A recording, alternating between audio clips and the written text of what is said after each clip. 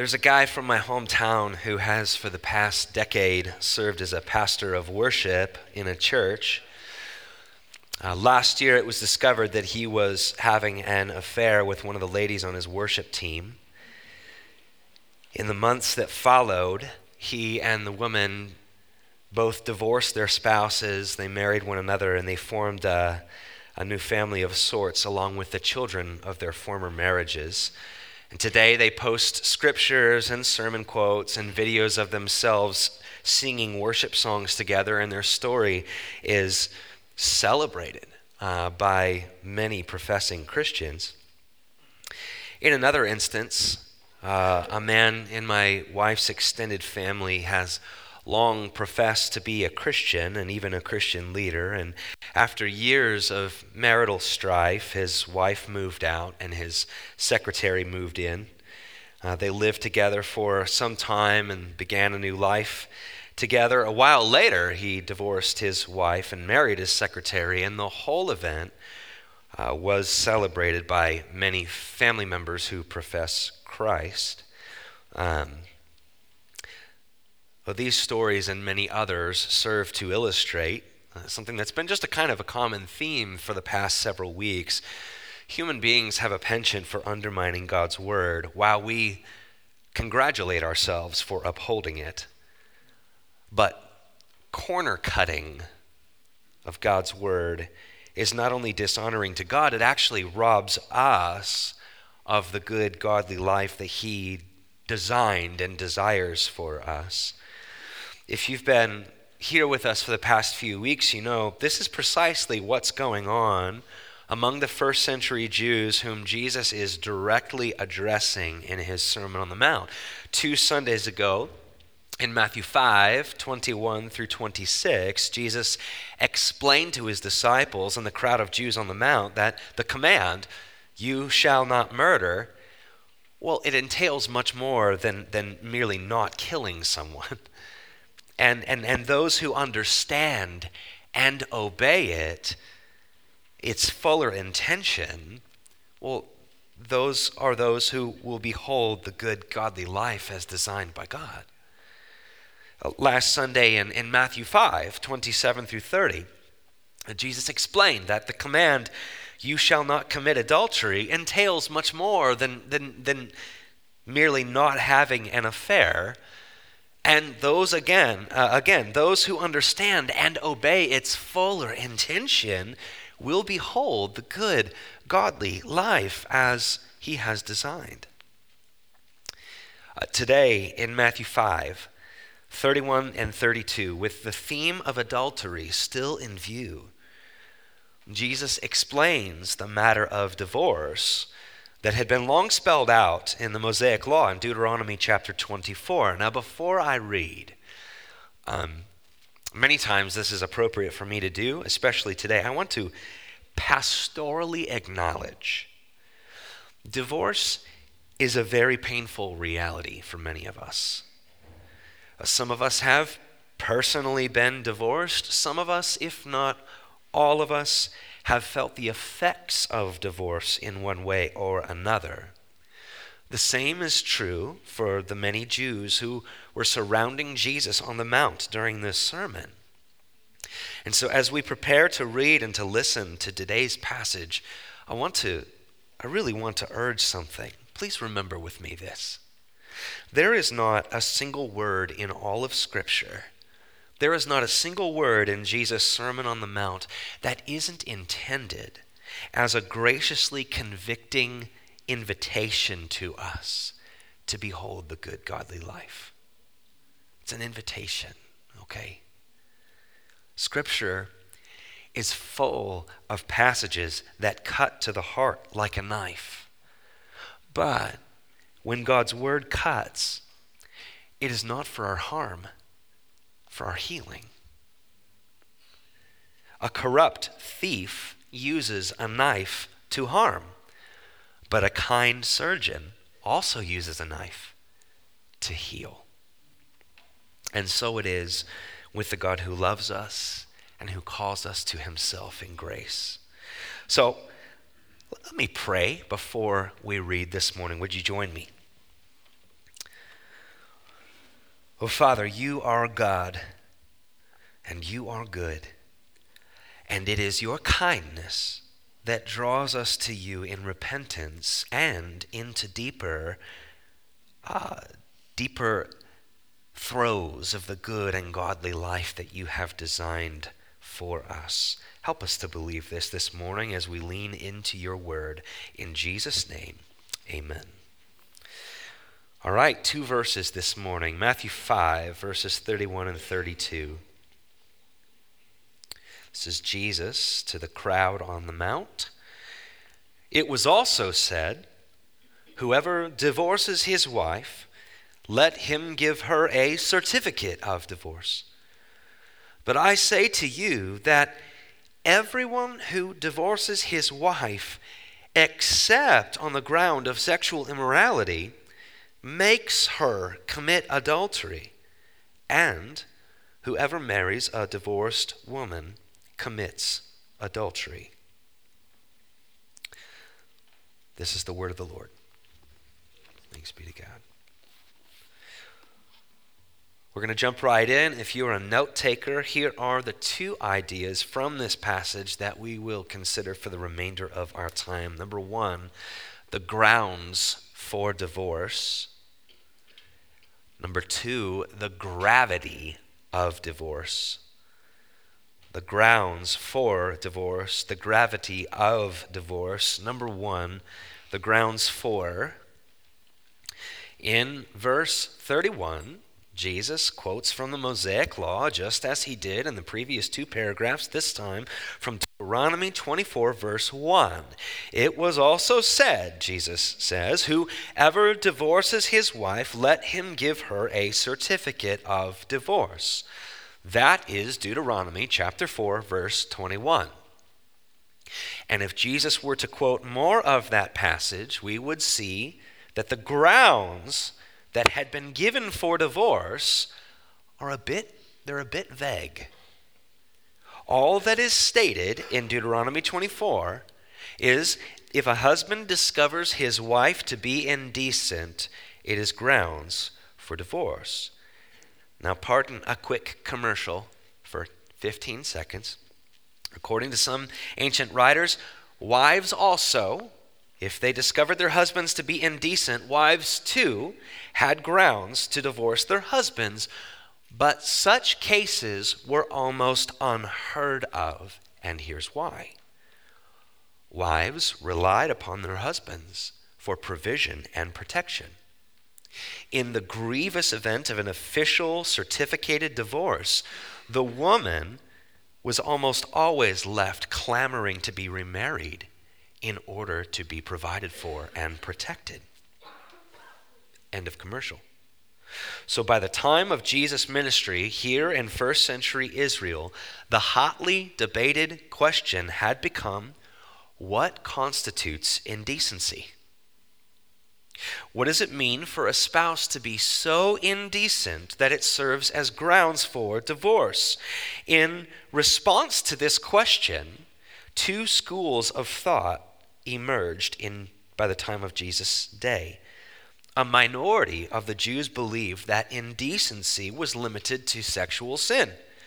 In cases of sexual sin, divorce was merited, although it was never preferred. This is the conviction that is held by a minority of the Jews who are surrounding Jesus on the mount, right here overlooking the Sea of Galilee. But the vast majority of Jews, the vast majority, under the influence of the scribes and Pharisees, believed that indecency could amount to virtually anything of the husband's choosing.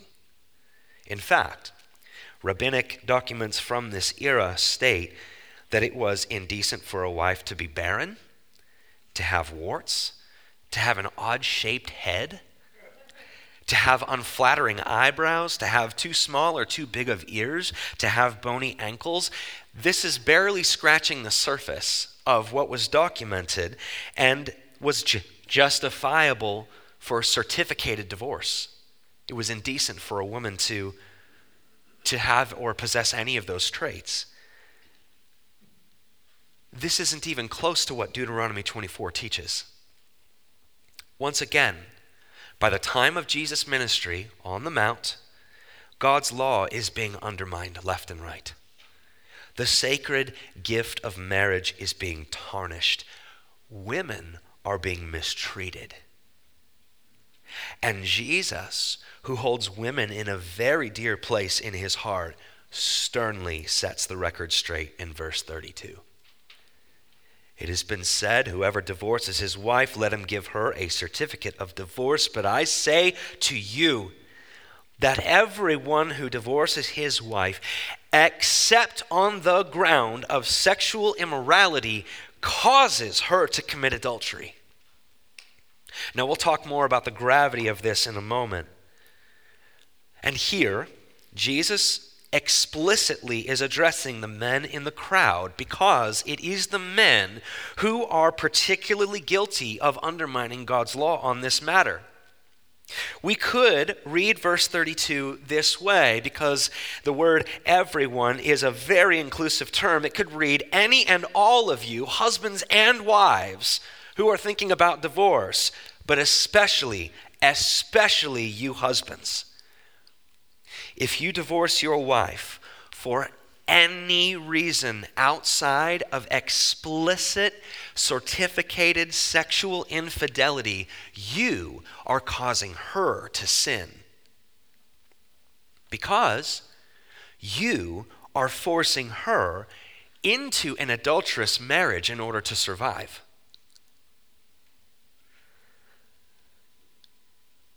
The gravity of this is weighty. We'll talk about that in a moment. But notice, Jesus has just given the grounds for divorce.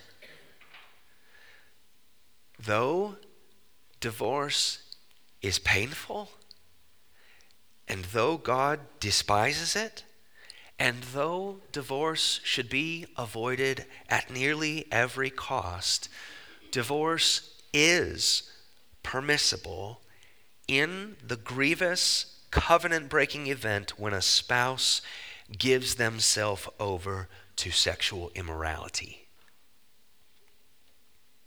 Sexual immorality is the indecent act to which Deuteronomy 24 refers.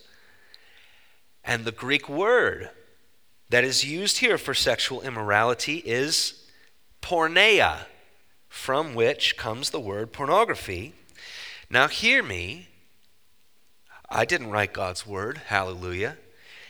In Scripture, the word porneia is associated with premarital sex, adultery, prostitution, homosexuality, molestation, indecent exposure, incest, and bestiality. Each of these things, according to God's word, is sexual immorality. And each of these things constitutes the only grounds for divorce. The Apostle Paul, if you know your New Testament, he lays out a very rare exception in 1 Corinthians 7. Here is the only exception, and it is very rare at that. If a believing spouse is completely abandoned by their unbelieving spouse, if their unbelieving spouse refuses to live with them and moves to Texas, let's say, well then, in those instances, in those very rare instances, the believing spouse is freed from the covenant that their unbelieving spouse abandoned.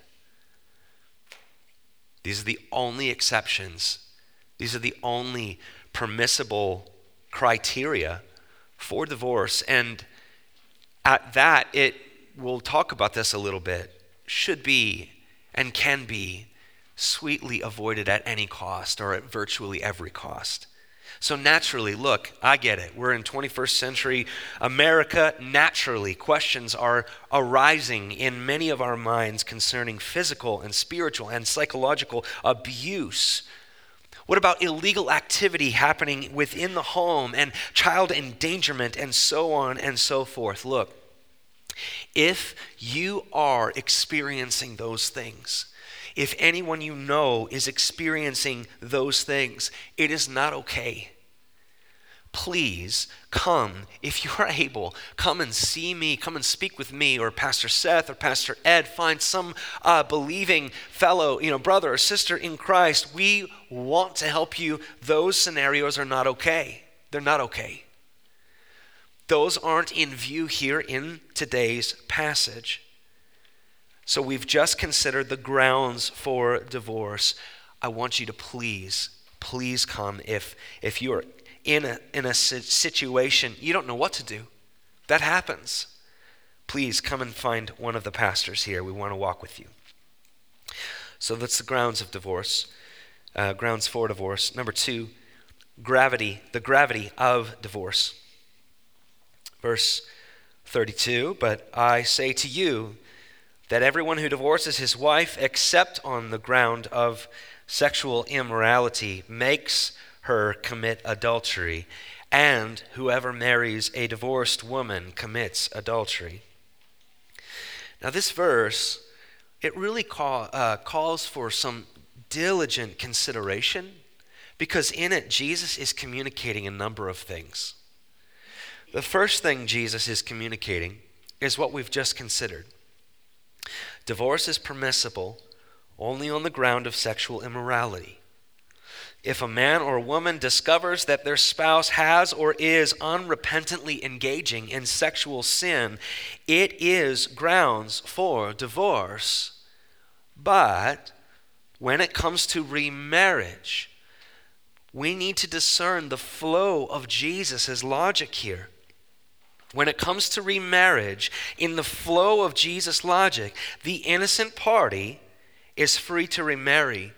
The guilty party, because of their unrepentant sin that has broken their marital covenant, the guilty party is not free to remarry.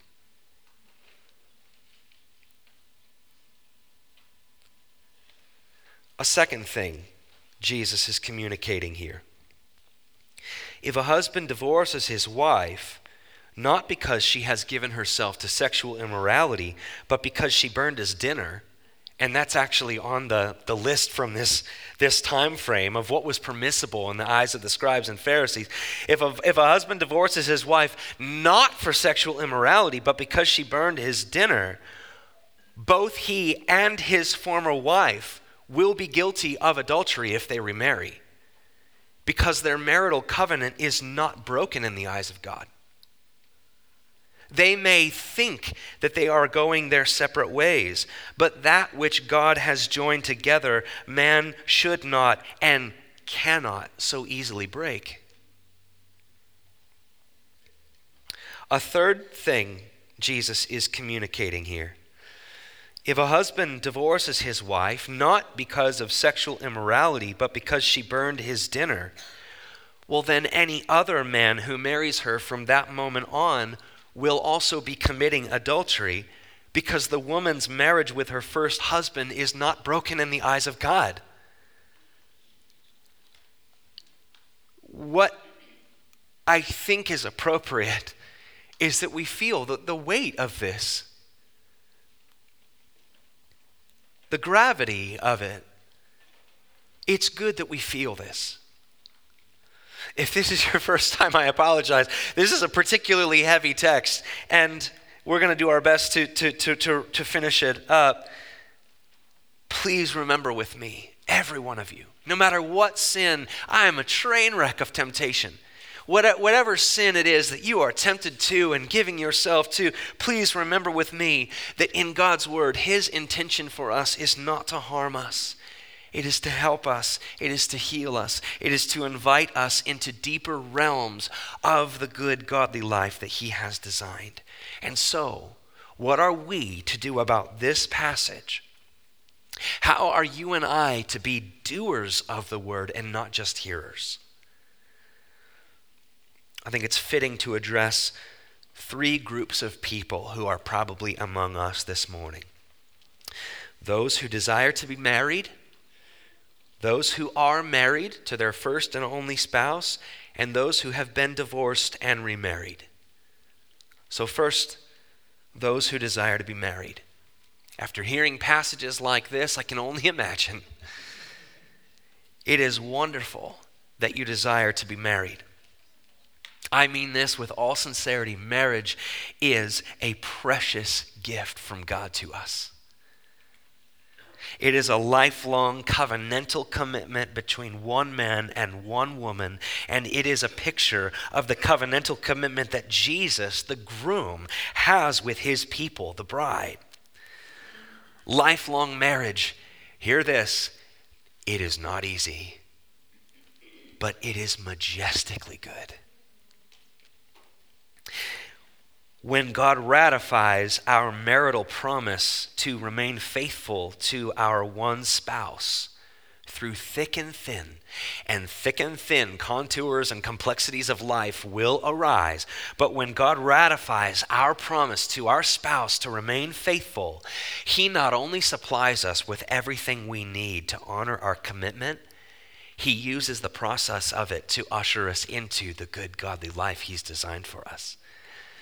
Someone once told me, marriage is the vehicle, Chris, by which God is going to purge you of many, many, many, many, many sins. He's going to reveal them all to you in high definition. It's going to be torturously wonderful. Hallelujah. Please allow, if you are desiring to be married, hallelujah, please allow this passage to convince you of the seriousness and how solemn and wondrous God views marriage. But please do not allow this passage to dissuade you from the wonderful gift of marriage. Please don't do that. Second, I think it's fitting toward the end of our time here to address those who are married to their one and only spouse. You know how wonderful lifelong marriage is, and you know how difficult it can be the majority of the time. Don't lose hope. Do not lose hope. Don't entertain the word divorce, not even for a moment. The person you are married to is the person God has given you. And so ask God what I ask the Lord most days. Let's do this together as married people. Oh Lord, give me eyes for my spouse. Give me ears for my spouse. Give me affections for my spouse. Give me patience for them. Give them strength as they bear with me in all of my train wrecks, right? Give me understanding for them. Give me humility toward my spouse. Give me an ever-increasing commitment to my spouse. And he will answer that prayer.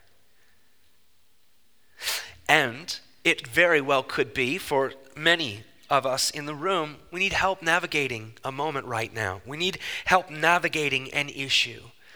I am no guru. None of our pastors are. We don't claim to have all the answers, but God does. If you need help navigating something, if you're starting to flirt around with the idea of divorce in your mind, stop it. Call us. We want to walk with you. We want to walk with you. God can and will bring about reconciliatory beauty. He really will. When you hold tight and when you honor your God-ratified marital covenant, you will taste a measure of the good, godly life that you wouldn't otherwise if you had jumped ship. Don't jump ship. There may be many tears, lots of time, lots of counseling, but I promise you, it's so worth it. It's so worth it. Hold tight. Third, those who have been divorced and remarried. I'm really sorry. I can't imagine the pain of going through that and the pain you must carry. I'm going to say something that's very obvious. I clearly don't know the details of your divorce. I don't know if sexual immorality was at play. I don't know if you were the guilty party, your spouse, or the both of you. I don't know. But what I do know is this, and I stand on this with 2 feet. Once again, obvious. You're here today. You have heard God's word today. You know how preciously permanent God desires marriage to be, and you know how the covenant of marriage points us toward the permanence of God's love toward us in Christ. Knowing these things, knowing all of these things, I would invite you to believe and to receive, just as the woman at the well did in John chapter 4. Remember with me that the woman at the well had been married and divorced and remarried 5 times. To say that she was walking with a limp is an understatement. She would have been discarded by much of society, carrying around the brutal weight of shame, of guilt, ostracized, marginalized. It's in the scorching heat of the noonday sun.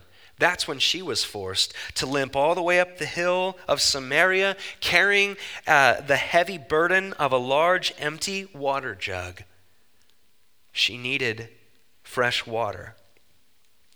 But who was waiting for her at the top of that mountain with much better than fresh water? Jesus. When she arrived, Jesus, he already knew everything about her.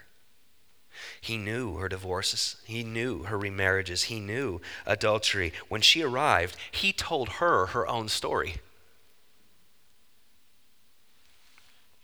And then he told her that he is Christ the Messiah, and he has come to call people where they are at, right where they're at. And he has come to give them something much better than fresh water that we drink and then we become parched again. He has come to give living water that takes away the parchedness of all of the mouths who thirst for righteousness. So, if you are here and you have been divorced and remarried, believe as the woman at the well. Jesus Christ the Messiah is here with pitchers of never-ending grace to bring you into and to keep you in his kingdom family right where you are at. And much like the leper that the blind man, the deaf man, pick up the mat and go, walk. Sin no more, but take up your mat and walk.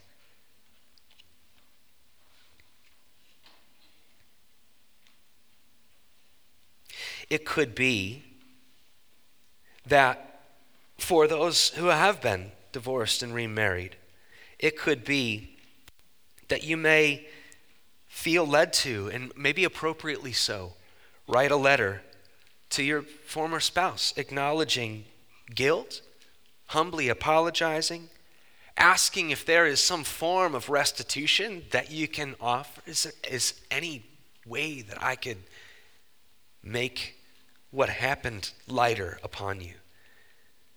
And know this too, while you and all of us, whomever we are married, if we are not married, we are all of us, each of us, going to be walking with a limp. None of us is going to be sprinting across the finish line. But we have been, by the blood of Jesus, by his gracious open hand, we have been welcomed to take up our mat. We've been empowered to do so, to take up our mat, to walk, and to walk in the righteousness that he provides us, and the good godly life awaits each of us who do this. So in closing, oh, that each of us would hear and relish this. At the cross of Calvary, your righteous Savior put away the sin done by you. And at the empty tomb, your righteous Savior overturned the sin done to you. The sting of death is sin, Paul writes in 1 Corinthians. But thanks be to God because he has given us victory over our sin through the life, death, and resurrection of Jesus Christ our Lord. This is what we repentantly celebrate when we take of the bread and of the cup of the Lord's Supper. In a few moments, what we're about to participate in is a sensory meal of good news. As each of us tastes the bread in our mouths, we are to remember that as real as the bread is in our mouth, so real is the fact that the Son of God became a man and gave up his body for us on the cross that we might have eternal life with all of our disqualifications intact. I am unworthy, just as you are, to approach this table this morning, but by the blood of Christ, no, it is finished.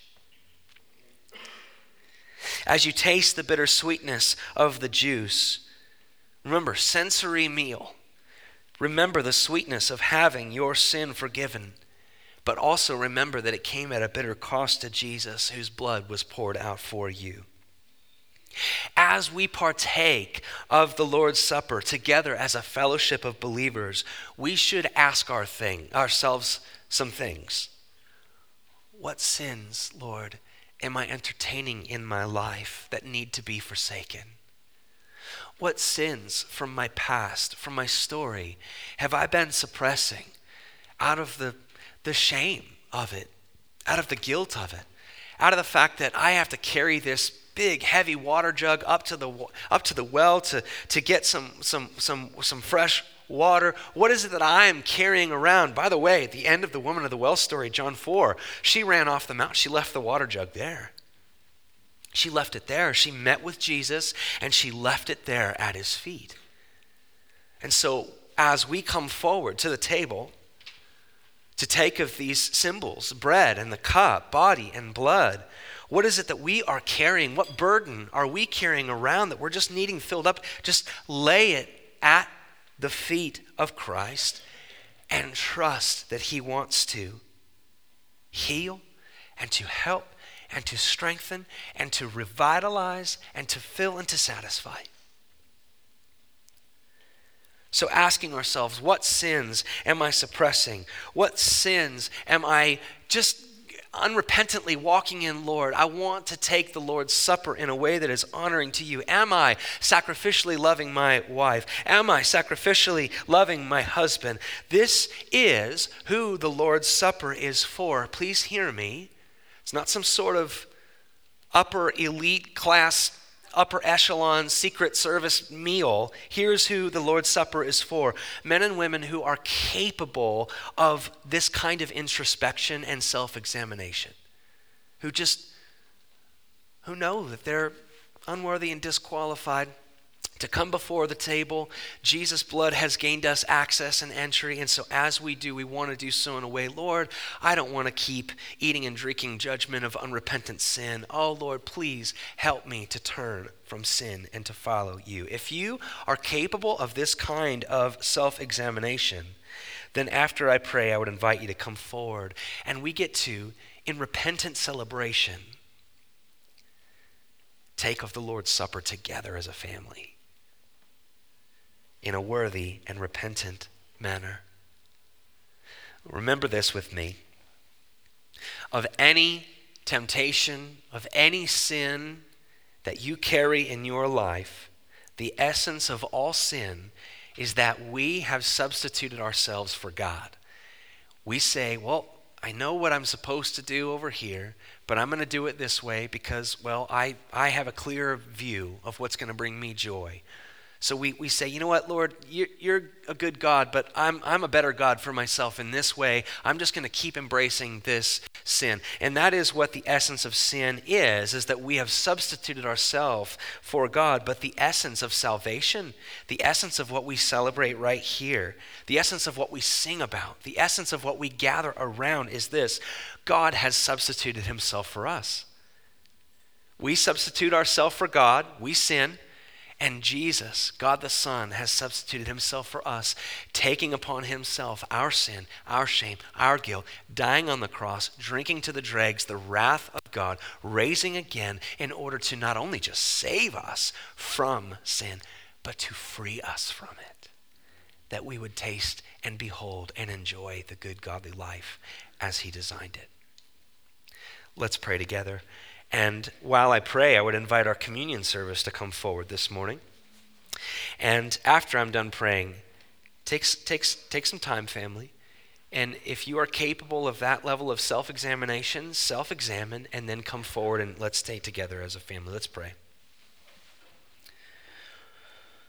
Oh, Father, it is true that your word is sharper than a two-edged sword. It cuts, but it also heals. We thank you for that. This was a hard passage. It was a hard word. But Lord, what you have called us to isn't difficult for difficulty's sake. Lord, is the putting off of our old self and walking in the new that has been imputed to us and made available in Jesus. And so, Lord, I pray that we would trust. I pray that we would come to remember the body and blood of Jesus poured out for sinners. I pray that we would do so with repentance and with a spirit of celebration, because there is no condemnation. There is no condemnation for those who are in Christ Jesus, and we praise you for that. Lord, be honored in this time as we remember the gospel meal of the Lord's Supper. Be praised and edify us. In Jesus' name we pray. Amen.